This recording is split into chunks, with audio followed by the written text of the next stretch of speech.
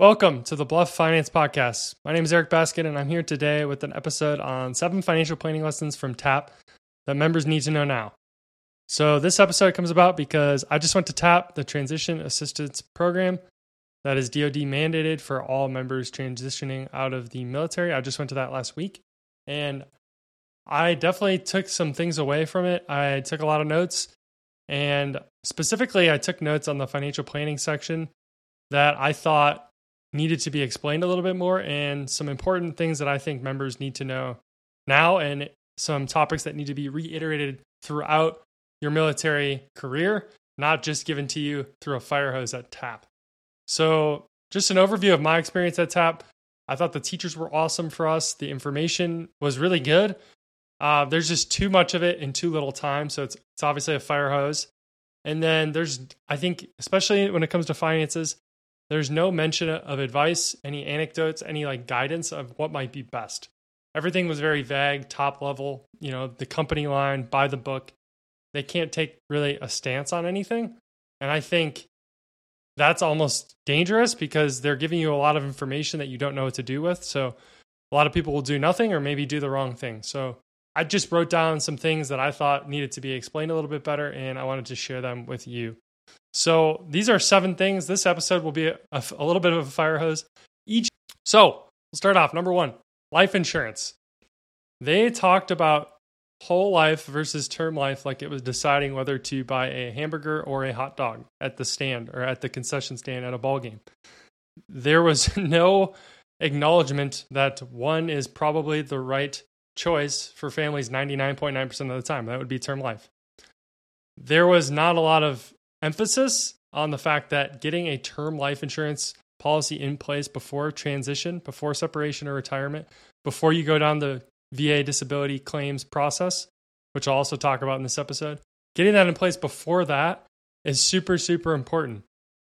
When you go through the VA disability process, you may do things like a sleep study. You may go through other exams that unearth some medical problems that make you either uninsurable at worst or maybe just jack your rates up when you go to apply for a life insurance policy. So getting these things in place, not only to be covered throughout transition, obviously to have that continuity of coverage, but also to get insurance when you're younger and healthier. If you are 3 years away from transition, getting insurance now is probably going to be cheaper than getting insurance 6 months before you transition. So getting a proper term life insurance policy in place for 20, 30 years, however long you need it, however much you need, getting that in place earlier rather than later is super, super important from a cost perspective, because VGLI is very, very expensive if you have to use that. And then if you have medical problems that come up, a term policy could become much more expensive than it needs to be. I'll add another quick note about life insurance. A lot of people are wrestling between term life insurance and SBP, their survivor benefit plan. And we can do a whole nother episode on this again. Intricacies are galore here, especially when you look at an individual situation. But in general, if there's a huge disparity in age or health, one member is maybe older, less healthy, especially if that's the member that is with the pension, that's when the SBP probably makes more sense. When members are closer in age and health is not quite different, so members are both healthy, members are both in similar health, that's the kind of situation where term life insurance probably makes more sense. But there's a lot of numbers and other feelings behind that. Number 2, disability insurance. Talked about disability policy and disability insurance at a high level, but they didn't mention that you potentially wouldn't be insurable if you have a disability rating. So depending on what you're rated at, you really might not be able to get a disability policy in the future. So again, the stats are 1 in 4 people will become disabled at some point during their working career. You're so much more likely to become disabled than you are to die. So, if you're disabled and you have to miss work and you can't bring in income for your family, that's a problem. So disability insurance, super, super important, and nobody talks about this. This is probably the biggest gap in probably a lot of people's finances throughout the spectrum, but specifically, I think military members. We are covered by the VA while we're in the military. Kind of if something happens to us, we've got the VA claims process, and I understand that. But then after you get out, you might submit a VA claim, you might not, you might get a rating, you might not. After you get out, your future income is unprotected, really, unless you go work for Amazon and they've got a really nice, cushy disability insurance policy. But something to remember, again, something they didn't talk about at the class, disability insurance, if you go work for a company and they say, hey, we're going to pay you 60% of your income if you get disabled, awesome. What happens when you stop working for Amazon 5 years in? Your policy doesn't follow you, right? So now you are now unprotected again. So something to think about, I think, depending on your situation, depending on how much income you have coming in from passive sources, retirement, whatever it may be. Do you maybe need your own disability insurance policy? I'll tell you for myself. Number 3, there was no real advice given about the Guard or Reserve opportunities. Honestly, it was really poorly presented. So we had a recruiter stand in front of us and pretty much say, hey, if you're interested, let me know. And you'll get healthcare. Here's how much healthcare might cost on the outside if you have to pay for it for yourself. So really their only sell was on the healthcare component. And I thought they did a pretty poor job of selling it. I thought they did a bad job on both sides, honestly, of trying to convince people to sign up. And I thought they did a really bad job of maybe presenting, the negative. I did a blog post on this recently, and basically what it boiled down to is the reserves and the Guard are a better deal the deeper you are into your career. So if you're a 14-year major, it's probably worth your time to finish out and do 6 more years in the reserves. If you are a 5-year captain, right, like myself, doesn't make as much sense financially to do 15 years in the reserves and the Guard. Again, you need to compare your individual circumstances, how far you'll have to travel, how much of a pain it'll be to do your duty, and compare that with how much your healthcare would cost with your company, or if you're an entrepreneur, or if, there's a lot of factors here. But they pretty much made the sell of healthcare, hey, you get TRICARE for reserves without a lot of comparisons in the positive or negative to give people a framework around to make this decision. They didn't really talk about the pension when you turn 60. They didn't talk about TRICARE for life. They really didn't talk about a lot of this stuff. So it was a poor presentation of the Guard and Reserve. Number 4, VA disability. Huge one. So they talked about this quite a bit.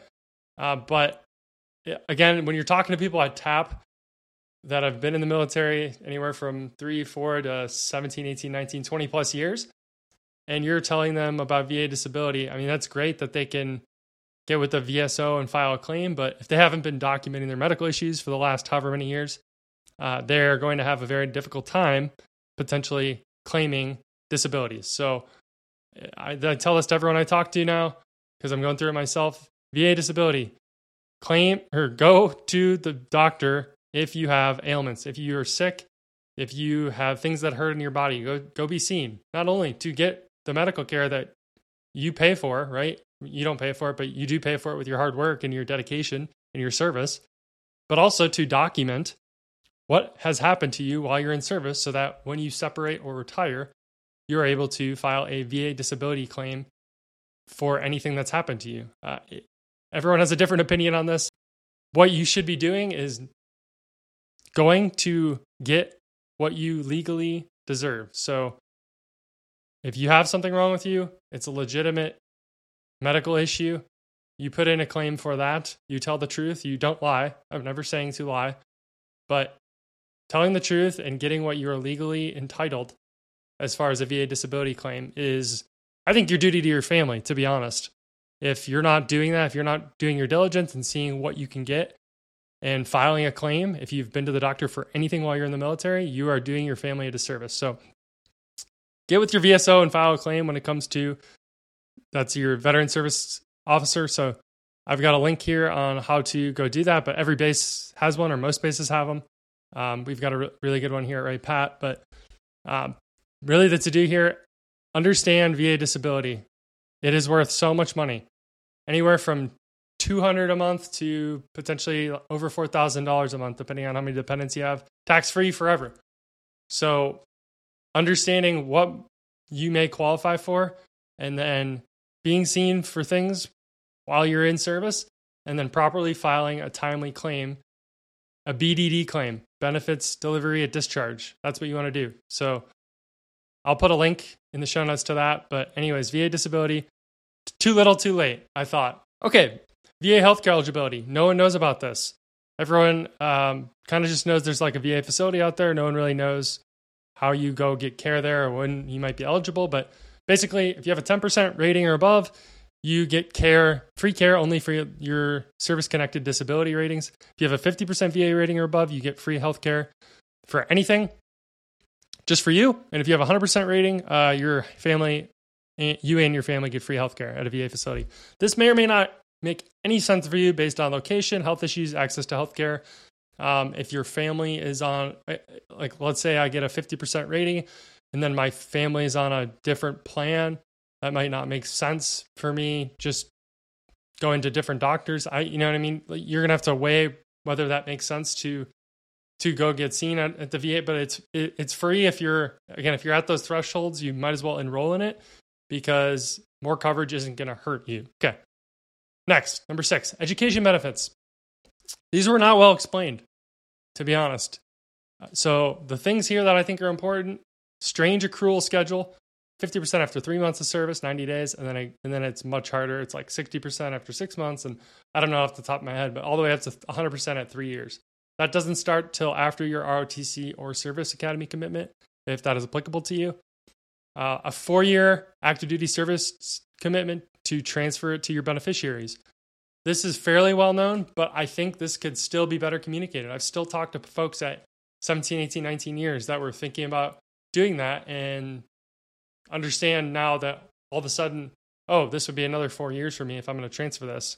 So that's kind of an important thing to know earlier rather than later. So the beneficiaries have to be in DEERS, and then you want to allocate at least 1 month of benefits to each of the beneficiaries. You don't want, after you do that, you do not want to take them down to 0%. That's something they said in class that I thought was helpful. For the GI Bill, if you give all of your beneficiaries 10 months, let's just say, or let's say 36 divided by 4. So 9 months. Let's say you have 4 kids, give them all 9 months. If you took one of them down to 0 and then wanted to give that beneficiary more years, you'd technically be incurring service commitment. So that was something that was, I think, important to know. Other important things: yellow ribbon schools can pick up 100% of the tuition. So if you apply to Northwestern, apply to Harvard, apply to any of these schools that are really expensive private schools, and you are 100% GI Bill, if you're on a 100% GI Bill, you can get the rest of your tuition picked up. So pretty cool program, yellow ribbon schools. So Google that. You can get E5BAH to attend any school. So like, this is really applicable for me. I'll use myself as an example. I have a bachelor's and I also have a master's. So I'm pretty good on education. However, I'm going to have 50% of a GI Bill when I separate this fall. So someday, if I want to attend school to do something, I can do that and use the GI Bill, and I can get E5BAH to attend whatever school for classes and something that I'm interested in. So just good to know. If you are 100% disabled, each dependent can get up to 36 months of benefits. That was really interesting, I thought. So usually it's 36 months just for you for the GI Bill. If you're going to transfer it, right, you have 36 months of benefits. But if you're 100% disabled, each dependent can get that 36 months of benefits. So super interesting. 702 Choice Act. This was interesting too. If you are on the GI Bill, this act mandates for all public schools that you will get in-state tuition at those schools. So that was an interesting one as well. I'll put a resource for that. And then Veterans VR&E, you might hear it be called Veterans Readiness and Employment Services for Veterans with Disabilities.